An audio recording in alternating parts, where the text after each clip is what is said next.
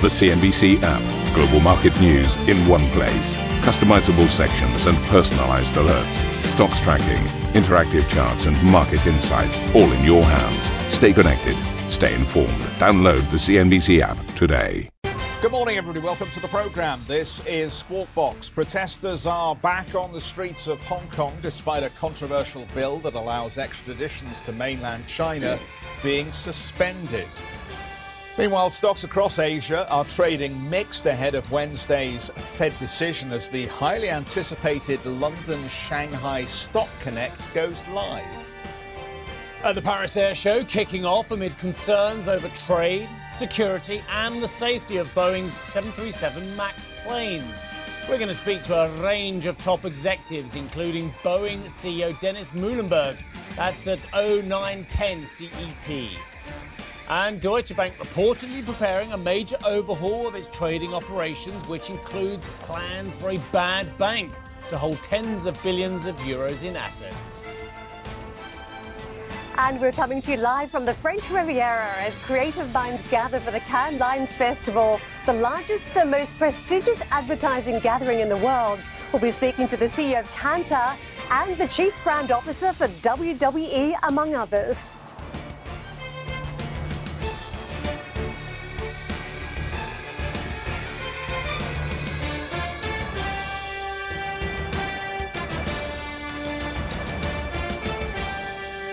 Very good morning to you. Happy Monday. I hope everybody on either side of Atlantic enjoyed Father's Day. Yeah, getting the thumbs up from Jeff. I think another pair of socks never goes amiss, does it? Now, look, here's the drill. And this is a very technical term. Ha, ha, ha, ha, ha, ha, ha. Okay? That's for all of you guys there looking at the data, desperate for bad data, desperate for the Fed to cut rates, desperate to get that fuel, that octane, that Kool-Aid, that punch into the market yet again from cheaper money as well, because that's what a lot of you are doing. Whatever you say, the US economy is chucking out ambiguous data. You know that, I know that, Jeff knows that, but some of you out there are only looking at the bad data and refusing to look at the good data. When you do look at the good data, do you know what you say? You say, oh, that's backward looking. That's backward looking. That doesn't count. We need to look at the forward looking data. Well, whatever happened to the data on Friday, it was good. We should be applauding good data, you know, by the way. We shouldn't be bemoaning it. Anyway, the retail sales figures revised upward for April, up in May as well, were unambiguously good, unless you're in the market. Oh, you didn't like them, did you?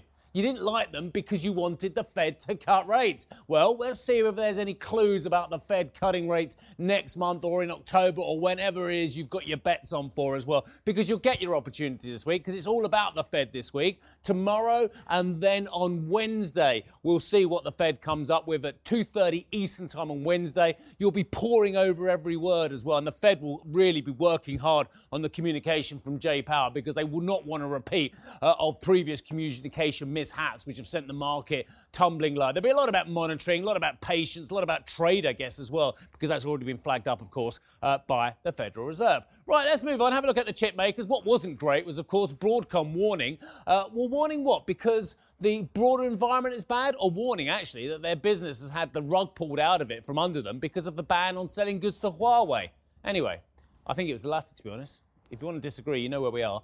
This is the market for the broader sector, but there's Broadcom itself after its warning. Second quarter figures bad, future looking bad, 5.6% lower in session for that. Right, let's have a look at WTI and Brent as well.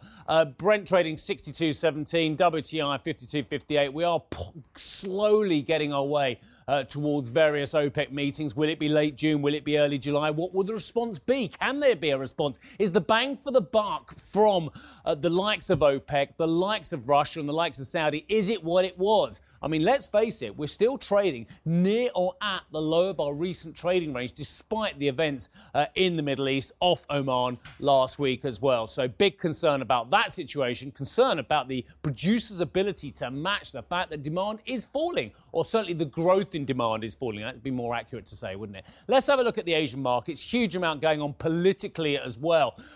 You've got to love the numbers game. We had it with Trump. You know, I didn't see any protesters. I didn't see any protesters in London. And yet the organisers and said there were hundreds of thousands on the street. It's the same in Hong Kong, actually, as well, where the protest organisers, and I don't want to steal Jeff's thunder, are talking about millions of people taking to the streets, where, of course, some authorities are saying, no, it was a couple 100,000 as well. You make what you will of that. I'm not getting involved in that one. The Nikkei up 0.14 of 1%. But safe to say, my old buddy, and I hope you did have a good Father's Day. Yeah, it was lovely. As you say, the socks were very welcome.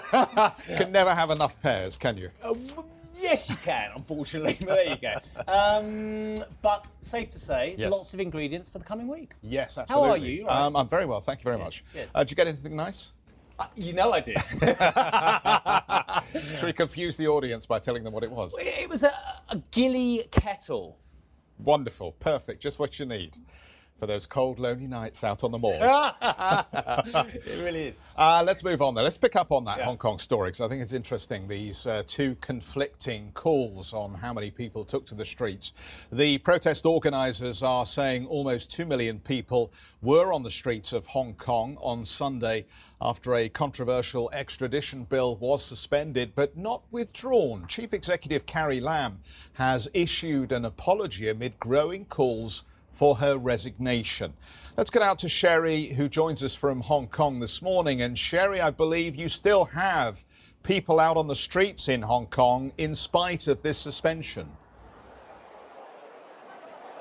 That's right, Jeff. So it's pouring rain here in Hong Kong, at least in this area surrounding the Hong Kong Legislative Council.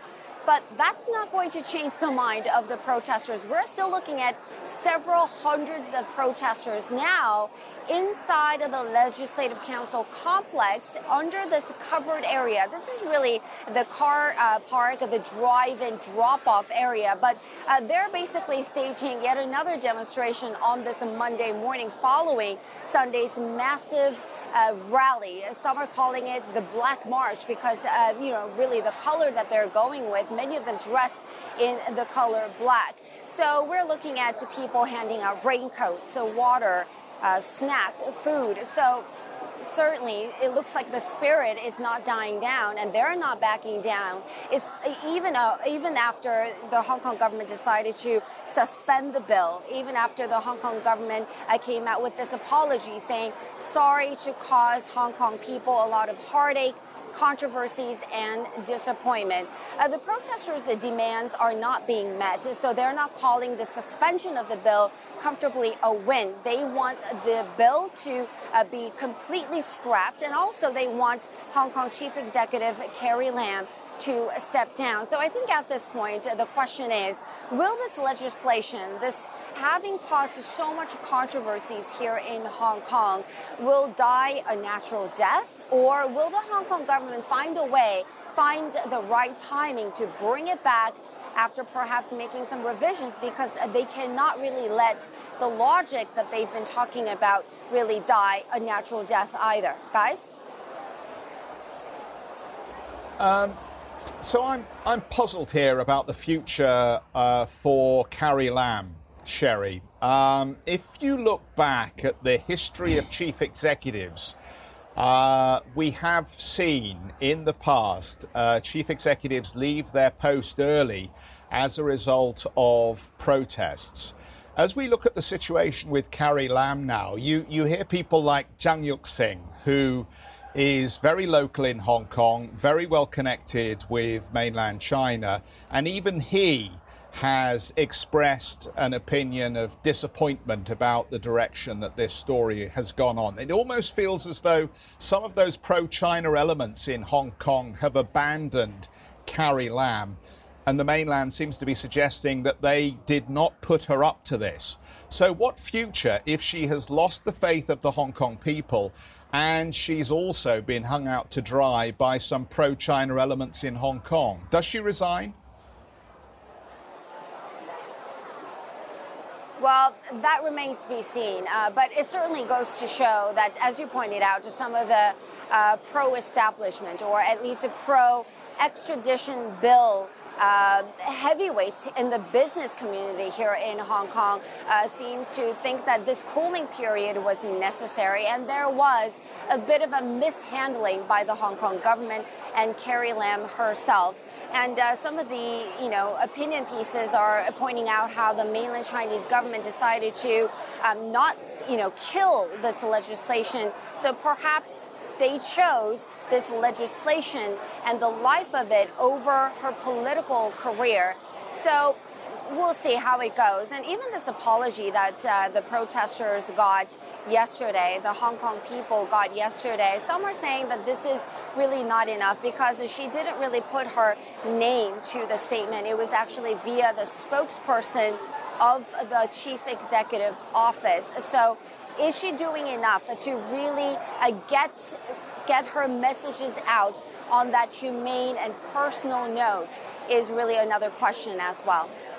Sherry, thank you so much for that. We'll get back to you a little bit later on for an update on these protests. Meanwhile, US Commerce Secretary Wilbur Ross has poured cold water over a potential trade deal with China at this month's G20 summit. In an interview with the Wall Street Journal, Ross said the likeliest outcome would be an agreement between both sides to continue talks, but warned it was, quote, impossible to judge when negotiations would resume. We will speak to Wilbur Ross today at 8:15 CET from the Paris Air Show. US chipmakers are reportedly putting pressure on Washington to ease its ban on Huawei. According to Reuters, executives from Intel, Qualcomm and Xilinx met Commerce Department officials to discuss the issue after the Chinese company was blacklisted. The report suggests suppliers are concerned with preventing harm to American companies rather than helping Huawei. Quick question. Have you read anything yet that clarifies whether Huawei is about trade negotiations or about security one way or the other categorically? I have read a lot about Huawei, As I have, and and I it haven't got- muddles the two issues together. Exactly. Effectively. But I don't have clarification what the administration wants from the Huawei situation, whether it's about security and assurances or whether it is about trade. No, because you get the impression that if there were a comprehensive trade deal, it would include some element of reassurance about Huawei. And yet, the issue of security, it seems to me, and the issue of this sort of battle of systems sit aside the main question of whether there are tariffs on goods. Okay, let's move on.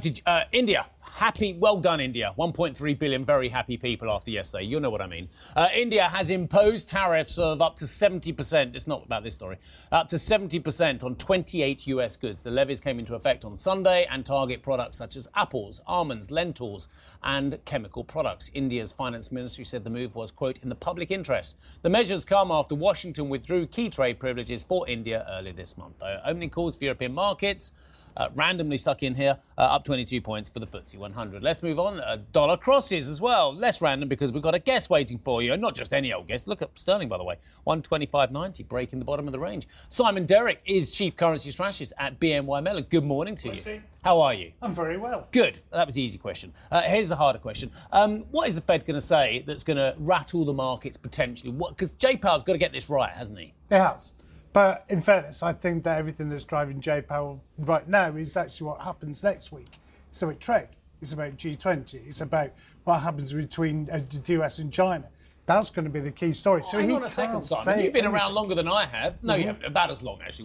We're about the same. We've both been around. Yeah, let's be fair, right? There's only once I can remember in my entire life when G20 really mattered, and that was 2009. And even that, Jeff and I debated for many years whether it actually happened. And I conceded to him that he was right, and they did save the world. It's about the fact that Trump and Xi won't meet. Okay. Or probably But even won't if they meet on meet, that. they're not going to come up with a trade policy like that, are And they? therefore, on the back of that, will be exactly the fact that China will start to move on with whatever it's going to do on currency and trade and all the rest of it. And that's going to be the key story. Because that's what, ultimately, if you listen to what the Fed's actually said, it's not about the numbers. You were talking earlier about the mixed numbers that's there, right? Totally. So it's not about that. It's about looking forward. It's about whether there's going to be a drag on the global economy from trade. And that's going to be about that trade dispute. Yeah. I mean, we don't see anything that looks like a positive reset, as it's described, in the relationship between these two. I mean, I was intrigued by the St. Petersburg comments from President Xi when he, on the stage with President Putin, said, Trump is my friend. And then I thought we might see some movement, at least verbally, towards an accord or an agreement. And yet we've heard nothing along those lines. And the Wilbur Ross remarks just seem to add fuel to the fire to suggest, look, don't get carried away. This will not come at the G20. I think that's the key point. I mean, move beyond the comments about who's whose friend, because frankly, that's all you ever hear from the top of it. Apparently, North Korea and the US are best of friends, according to President Trump. So I put that to one side. I think that the key bit here is the mood music you've heard out over the course of the last 3 or 4 weeks about how China felt about that trade negotiations. And there's been nothing to change that. Look at the way that Governor Yi from the People's Bank of China reacted after the meeting with Treasury Secretary Mnuchin. It was very brief. It was very cold. There's no sign whatsoever of any ministerial meetings taking place ahead of the G20 meeting or likely afterwards. That's the story. It's hardened. The lines are hardening there. And the question is, what does we know what the US does? It's what China does. Well, let's X out the trade story for a moment, and let's just focus on the US economy, because it was something that Steve brought up at the wall. If you look at the jobs growth, obviously the pace of jobs growth has slowed. We were doing in excess of 200,000 in the first 5 or 6 months of 2018. Here we are, that rate now has run down to about 164,000. Is that in itself sufficient to nudge Jay Powell into taking action either at the July meeting or later, because he has this desire to keep the ball rolling on this US expansion? Do I think he wants to get the US expansion going? Yes. Do I think that those job numbers, if he wants to use them as a reason for making the move, is sufficient? Okay, look, those numbers, if you looked at them, you could argue maybe it's just a one-off. But in fairness, you were starting to break down to the kinds of levels you last saw really back in 2009. So there's a little bit of caution there. But as we said, there's other numbers that come out of the US that maybe look a little more positive. Just a quickie, Simon. Sales numbers Just a quickie. The dollar index was pretty much having its best week last week since February as well. That's inconvenient for a hell of a lot of people, not least the rest of the world trying to refinance in dollars. Does it represent a problem? I think it probably represents more of a problem for the White House than anybody else. Okay. Because listen to the wording that came out of the president last week when he was talking about the problems he had with the Fed. And it was all about the fact he was saying other central banks seem to get it, seem to be more than happy to work towards a weaker currency. I'm not saying that's a good thing, but that was the messaging from the White House very clearly. Currency wars was the story that was coming out. Something else to tell you about that relates to China. The London Shanghai Stock Connect goes live today, 6 months after it was originally slated to begin. The scheme allows London-listed companies to sell shares in China and opens up LSE stock to Chinese investors.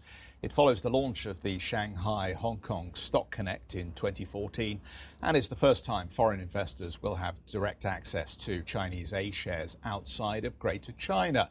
Huatai Securities is the first company to list under the scheme. The brokerage raised $1.5 billion last week after pricing its global depository receipts near the bottom of the indicative range. And you can catch my interview tomorrow with Huatai's chairman, Zhou Yi. Looking forward to doing that after the programme this morning. Today? That's the plan. Oh, so... Fingers crossed. About midday? We'll see. Yeah. We'll see. I heard it was about midday.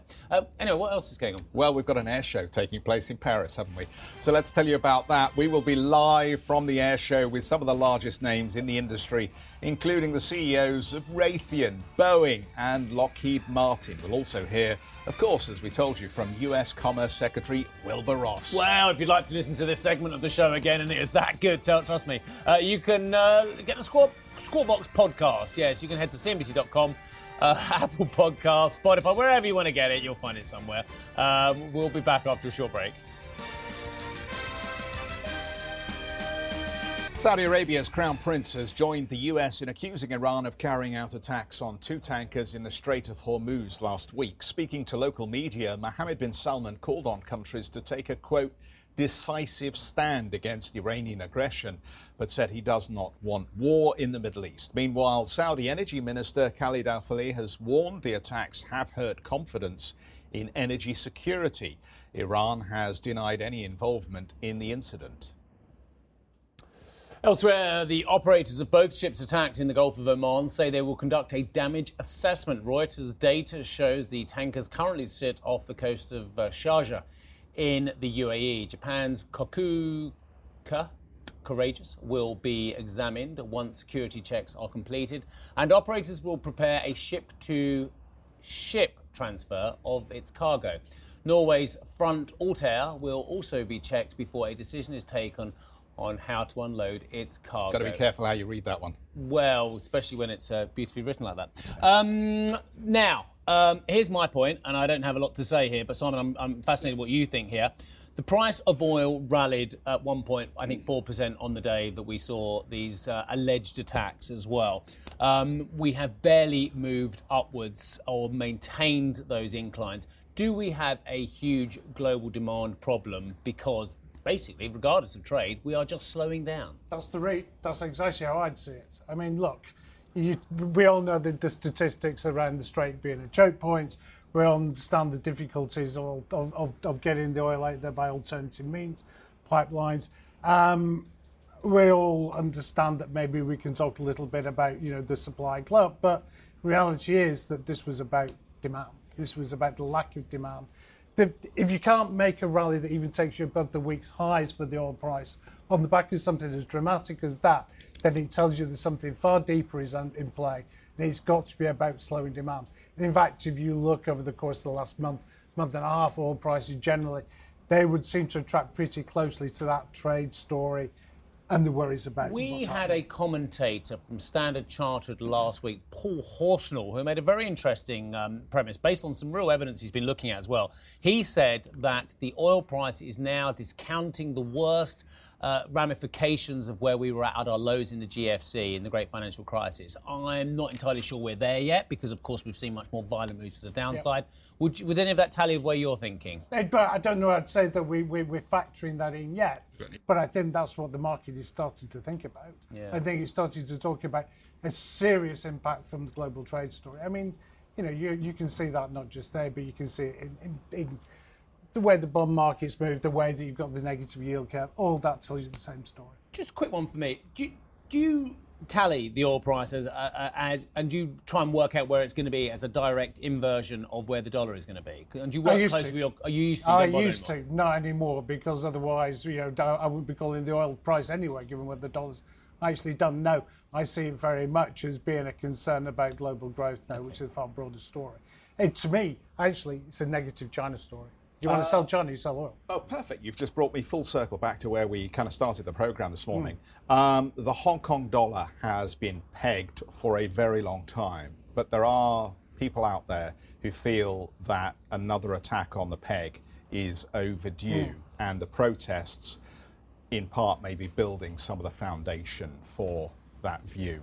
What do you think? I would never, ever argue that the HKMA can't hold the line. We all know the story about how the currency board works. For the moment, that's a market that's functioning exactly as it should do. We got to the edge of the band, yields went up, Hong Kong yields went above US yields, and lo and behold, the Hong Kong dollar went up. So there's nothing in there that would suggest anything that's particularly stressful. What is noticeable, though, is the fact that you're still seeing implied volatility heading up. You're still seeing people out there buying that skew towards Hong Kong dollar puts. That's the thing that just rings an alarm bell. Things that would make me think far more that there was a problem would be if you start to see the forwards go outside the band. If you were being paid, if you got a higher yield in Hong Kong dollars and they were still selling them, that'd be a concern. Briefly, trade of the morning, trade of the week.